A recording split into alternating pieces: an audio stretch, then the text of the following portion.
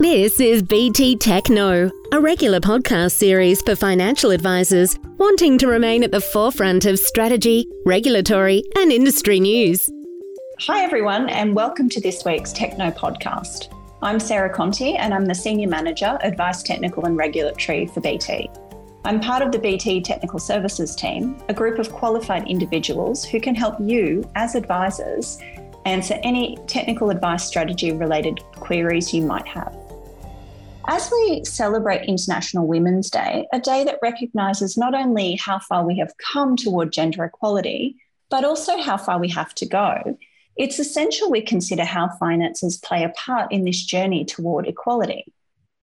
What's also worth considering is what role financial advisors can play in helping their female clients break the bias. Joining our podcast today is Lauren Jackson, Director and Regional Sales Manager for Queensland at Fidelity, and Kirsty Weimer, Head of Risk Strategies and Research at BT. Thank you both for being here today. Great to be here. Yes, great to be here. Now, before we get stuck into our discussion, I wanted to share some statistics from the Workplace Gender Equality Agency with you. In May 2021, the national gender pay gap was 14.2%.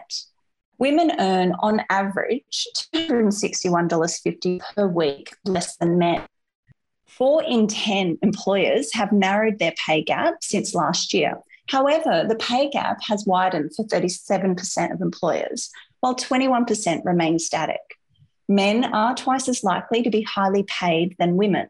They are twice as likely to be in the top earnings quartile, earning $120,000 and above, while women are 50% more likely than men to be in the bottom quartile, earning $60,000 or less. In the spirit of International Women's Day and reflecting on how far we've come, there are certainly some positives. 42% of employers focused on narrowing the pay gap, as well as employers' increased awareness that time out of the workforce impacts retirement incomes, with 4 in 5 employers paying superannuation on parental leave. These stats give us some immediate insights as to why women have been lagging behind men when it comes to investing. Kirsty, what trends are you seeing in your work in terms of women's participation in investing? So the proportion of women who are starting to invest is picking up pace, but the proportion of female investors still lags behind men, and women appear, both from surveys and actual asset allocations, to be more risk averse than men. By risk aversion as well, I mean the tendency for women to hold higher allocations to less risky assets than men. This perceived risk aversion could be a function of a lack of confidence when it comes to investing. A study by Merrill Lynch and AgeWave found that whereas 84% of women are confident budgeting, only 52% of women feel confident in managing investments, compared to 68% of men. So, Kirsty, if confidence is a barrier to some women investing, what do you want to tell women about investing they may not know? It is in your wheelhouse. Don't be put off by the jargon. After all, budgeting in finance speak becomes asset liability management, which sounds really intimidating, but is still just budgeting. Also, though women may lack confidence when it comes to investing, they are good at it. An early 1990 study by the University of California, Berkeley, based on 35,000 brokerage accounts over a 6-year period, found that men traded on average 45% more than women, and in doing so, reduced their net returns by an average 1% more than women. That result of, dare I say, female outperformance has been reiterated by further studies by Fidelity in 2017 and Goldman Sachs, who considered professional investors' performance versus benchmark in 2020. Lauren, the Financial Power of Women research recently published by Fidelity states that through investing, women have the potential to improve their financial outcomes over time. Can you share with our listeners some of your findings from the research? Sure, thanks, Sarah. So yes, Fidelity International has conducted a number of studies in market when it comes to the financial independence of women. Our latest study, completed just in January this year, found that many women still feel trapped by their financial situation and lack the confidence or knowledge to break out of these circumstances. So when asked to define financial independence, the most common answer given by women is having a personal income so you don't have to rely on financial support from others. But fewer than 1 in 2, so 49%, say that they feel financially independent, compared with around 3 in 5 men, or 58%. Now, interestingly, most women, or 7 in 10, are actually motivated to achieve financial independence. So 2 in 3 women say that they would like to take more control of their financial future, but they are not sure how to go about doing that. So I believe that this presents a significant opportunity for the finance and investment industry in Australia to step up and do more to support women in this goal. Some other interesting facts from our research include around 1 in 2 women suggest that investment communication is complicated, and 1 in 4 described it as intimidating. So clearly we have some work to do here, I think. As we also know, people who receive financial advice tend to be more confident and positive about their financial situation, and this research has shown the same trend. Of those women who are not yet retired but have a financial advisor, 1 in 5 women say that they never or rarely worried about money, compared to 1 in 7 who are unadvised at this stage. And advised women also have more confidence in their capabilities. So the research showed that they are 5 times more likely than unadvised women to rate their knowledge of financial matters as very good. So clearly, this kind of confidence is key to taking control of your financial future and engaging with strategies and plans that provide for a solid financial future. Yeah, Lauren, the Fidelity research also looked at a number of myths when it comes to women and investing. What did it find here? Yes, so in our previous research conducted in 2019, so the Financial Power of Women report, there are a number of myths that we highlighted when it comes to women and investing. Quite a few, actually. So to highlight a few for our listeners today, I'll start with our myth number 1, which is that women prefer to keep money in the bank as it's safer rather than make investments. Now, this is actually false. So although participants believed there wasn't a large gender difference in believing the bank provides safety, some women did talk about keeping money in the bank as a safety net. So this was a separate pool of money, however, to the money that they're using for additional investments. If I go on to myth number 2, this is that women are more likely to give any extra money that they have to their kids or their parents as they think that they need it more than them. So this is actually true because participants felt that this had some truth to it, but they did perceive women to be largely more generous than men, which is viewed as a learned behaviour and a positive, of course, rather than at a detriment to their own personal wealth accumulation. Some, however, believe that this was more determined by our personalities as opposed to specific genders being more or less inclined to help others financially. Myth number 3 was that women are more likely to look after the house while men deal with the finances. So again, this is actually false, and it may have been true for our previous or older generations, but younger women are just as likely to look after the finances with men, according to the participants in this recent study. And lastly, if I think about myth number 4, and that is that women often invest based on goals for themselves and their families rather than focusing on performance. Now, though this is based on some truth, as women who participated tend to focus on the goals that they wanted first, which is what motivated them to invest in the first place, rather than just the performance outcome. Yeah, Lauren, some great insights from that research, particularly when you consider the role financial advisors can play in that. I guess with this in mind, Kirsty, how can financial advisors help women navigate the world of investing? Particularly when investing in volatile markets, you don't have to go it alone. A 2020 ASX Australian investor study found that 84% of advised investors found their financial advisor helpful in managing the impact of COVID-19, with 41% saying they were extremely or very helpful. At the heart of investing is the risk-return trade-off, which comes to the fore during periods of market volatility. I think a really important role advisors can play to help clients stay invested and stick to their long-term investing goals is to help their clients understand risk. Specifically, the difference between standard risk measure, which is a short to medium-term measure of risk quoted in PDS, with risk to retirement income, which is a long-term measure of the risk of being unable to maintain the desired standard of living in retirement.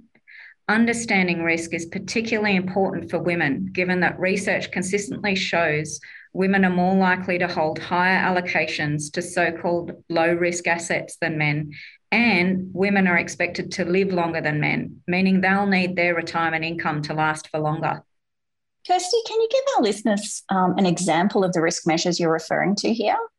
Sure. First up, let's consider cash.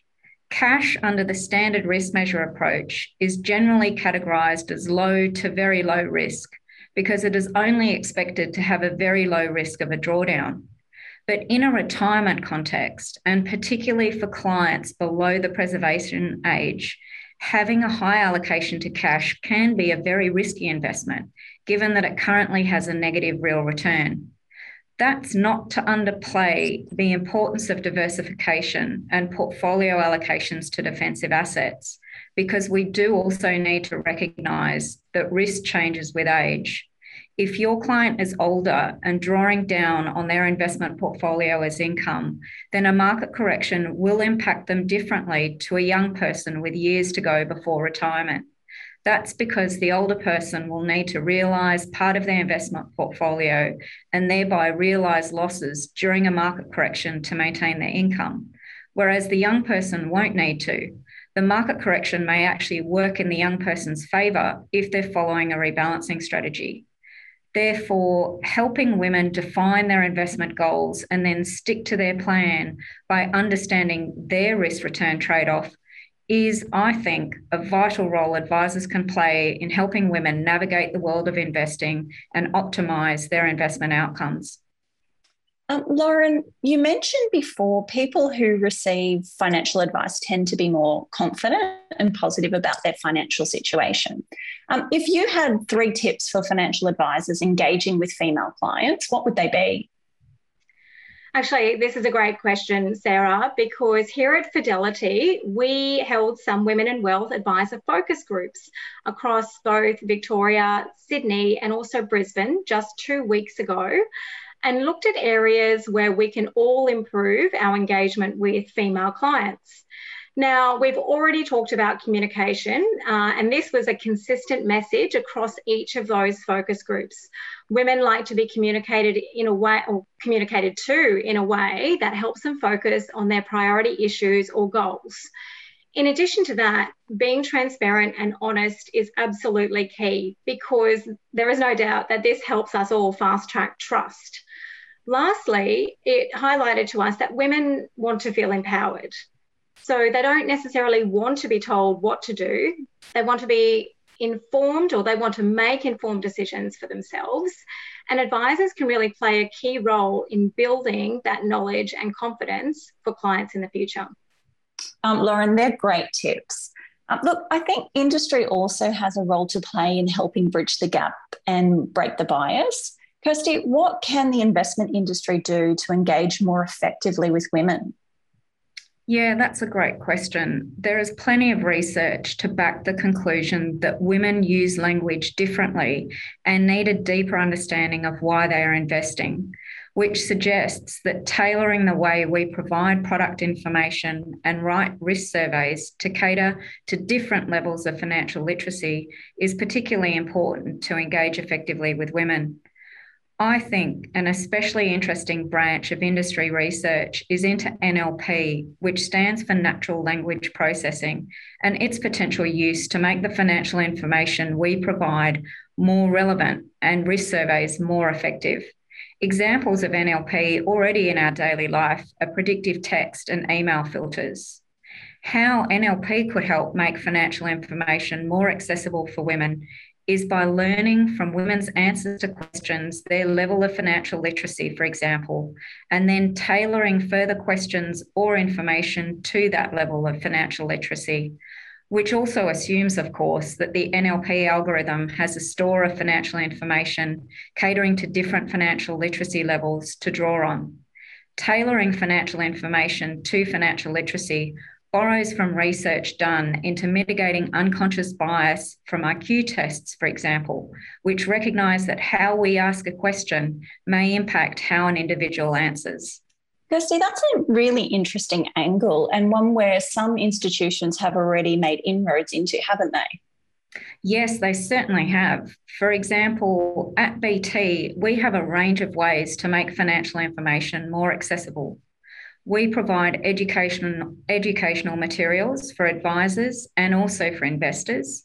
We also have a chatbot named Blue that can help customers with questions such as how to read statements through to recent product changes. Blue works hand in hand with our experienced team members who can assist customers over the phone and give priority care. Accessing professional financial advice is also vital, and the industry is currently challenged on how to make this more affordable and accessible. For BT, we have a role to play in helping advisors use platform technology and products to achieve business efficiencies, which can in turn help to keep the cost of advice affordable. Lauren, what's your view on this? Kirsty has raised some great points here. And if I think about the outcomes from some of Fidelity's research, the capacity for women to effectively access financial services and products remains one of the greatest hurdles to unlocking our financial power. One of the most important findings of the white paper is an opportunity that does exist for the investment industry to engage more effectively with women and to tailor products and services to our needs. Whilst not having the money available to invest is the most commonly cited barrier to investing, it is clear that knowledge gaps present another key barrier. Now, the limitations of the industry in delivering services that suit women are revealed clearly. So we've already talked about investment industry communications being seen as complicated by over half, so 52.6% of us.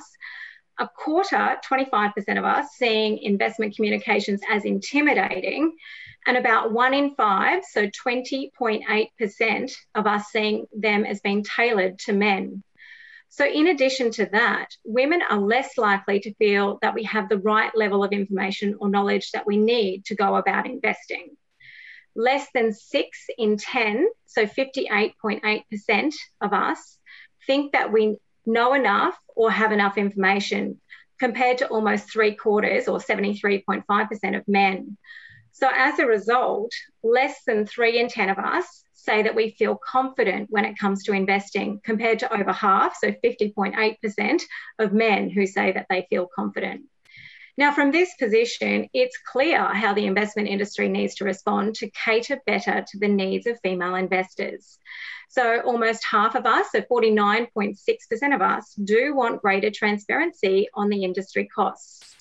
More than a third, so 36.4% of us, want greater education to help improve our understanding of investments. And just under a third, so 31.5% of us, want communications from the industry to be made more relevant and hence useful. So meeting these needs would encourage more women to either start investing or invest more. Finally, we can't talk about the gender pay gap without focusing on workforce participation. The 2021 Intergenerational Report acknowledges that female workforce participation has increased, but that there is scope for further increases. Things like changing social attitudes, declining fertility rates, changing government policy, particularly in relation to childcare, increases in the availability of part-time work, as well as the rise of flexible working arrangements, have led to more women entering and re-entering the workforce. It's important to understand why so much emphasis is placed on workforce participation when it comes to the gender pay gap discussion. We know that the primary caring responsibilities fall disproportionately to women. Women are more likely to adjust their work patterns for caring responsibilities. In fact, the report states that 28% of women report their main reasons for working part-time was due to caring responsibilities, compared to just 5% of men. We know that the pay gap has narrowed, but women's average weekly ordinary times earnings is $261.50 less than men. What's more alarming is 85% of Australian employers pay men more than women on average, and that the pay gap persists in industries where women are overrepresented. Think healthcare, education, and training. Now, according to the report, women are living longer, and as more women enter and re-enter the workforce, they're accumulating retirement savings on their pay. The announcement of the removal of the $450 per month threshold where superannuation guarantee applies will benefit many women on lower incomes. That aside, while that gender pay gap continues, it makes sense that women's retirement savings will also experience a gap. In fact, according to ASFA's February 2022 superannuation statistics, the average superannuation balance for a male aged 60 to 64 is just under $360,000, compared to just over $289,000 for women. The intergenerational report states that the superannuation gender gap reflects the accumulated disadvantage women face during their working life. Women are paid less, women are more likely to work part-time, women take more career breaks and experience worse financial impacts from divorce. The report acknowledges that these reasons contribute to the gap, but suggests the main contributor will continue to be the working life earnings gap rather than the retirement system. Kirsty, these are some pretty sobering details. We certainly have a way to go before women reach equality in pay and break the bias. What are some measures women can implement to bridge the gap at different stages of their lives? I think the key point to make here is not to be a bystander to your investment journey. Investment decisions made across a woman's life can have a material impact on their quality of life, particularly in retirement. We've already talked a bit about risk capacity as a function of age. Risk capacity just means that assuming the same allocation to risky assets, a market correction can be expected to have significantly less adverse impact to a young woman's future retirement income than a woman post-preservation age or in retirement, which implies that the optimal risk allocation for a young woman is higher than for a woman post-preservation age or in retirement. Risk is also a function of super balance and salary. Kirsty, that's an interesting statement. Can you share a bit more about this? Yes, it seems counterintuitive, but because of the buffer provided by a full age pension, women with lower super balances may have more risk capacity than their counterparts with medium super balances who aren't expecting to receive the full age pension. That's because for the woman with the lower super balance, her retirement income is effectively floored by the age pension. Risk is personal though, meaning that even if it might be theoretically right to have a higher allocation to risky assets, it may not be practically right if you are more likely to sell assets in a drawdown. Understanding the role taking risk can play in improving retirement outcomes and being prepared to tolerate periods of market volatility is particularly important for women with lower super balances. Another really important decision in this era of rising house prices, particularly for women who are expecting to receive the age pension, is whether and when to buy a house or to rent. Home ownership is becoming increasingly mortgaged. Most disturbingly, this trend is steepest for the pre-retirement age group of 55 to 64-year-olds, with 13% in 1996 rising to 40% in 2018, according to data from ABS 4130. From a housing cost perspective, the median housing costs of homeowners with mortgage are actually higher than those of renters, according to ABS data. The ABS did note that these housing costs include mortgage payments, which would include the principal component where applicable, and so can be argued to be a form of saving and not housing costs. Nonetheless, the point to make here is that the evaluation is not simple, and other factors need to be considered, such as the size of the outstanding mortgage at retirement and prevailing interest rates, to determine if it is better to own a home or not in retirement as an age pension recipient. This is an area, again, where I think advisors are absolutely critical to helping women make the decision that is right for them, considering their personal circumstances and preferences.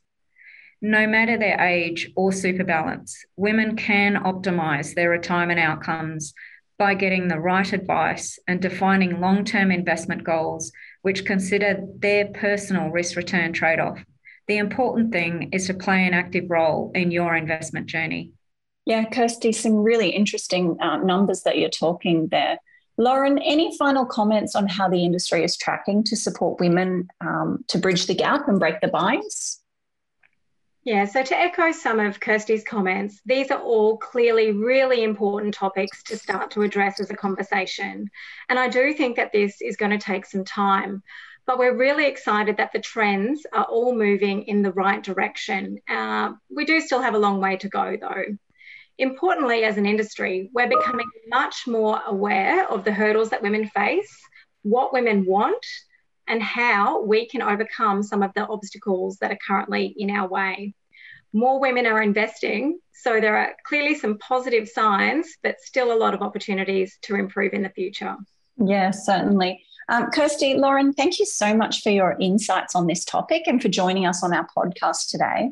Thank you. It was a pleasure. It's great to see how far we have come toward breaking the bias and achieving gender equality. However, with the Workplace Gender Equality Agency citing it will take a quarter of a century before we close the gap, I think women have the right to say what more can be done. What more can be done at a societal level, at a government level, an employer level, and what can women do personally to break the bias and close the gap? Financial advisors play an important role in helping their female clients with this, whether it's as a budget advisor, an investment specialist, or an education partner. All of these essential components to improving financial literacy and empowering women to make financial decisions. Now, remember, if you have any technical questions, you can contact the BT Technical Services team on 1800 655 901 or by email to technical@btfinancialgroup.com. And you can join us for our fortnightly BT Academy webinars, where we discuss all things technical and regulatory in the advice space.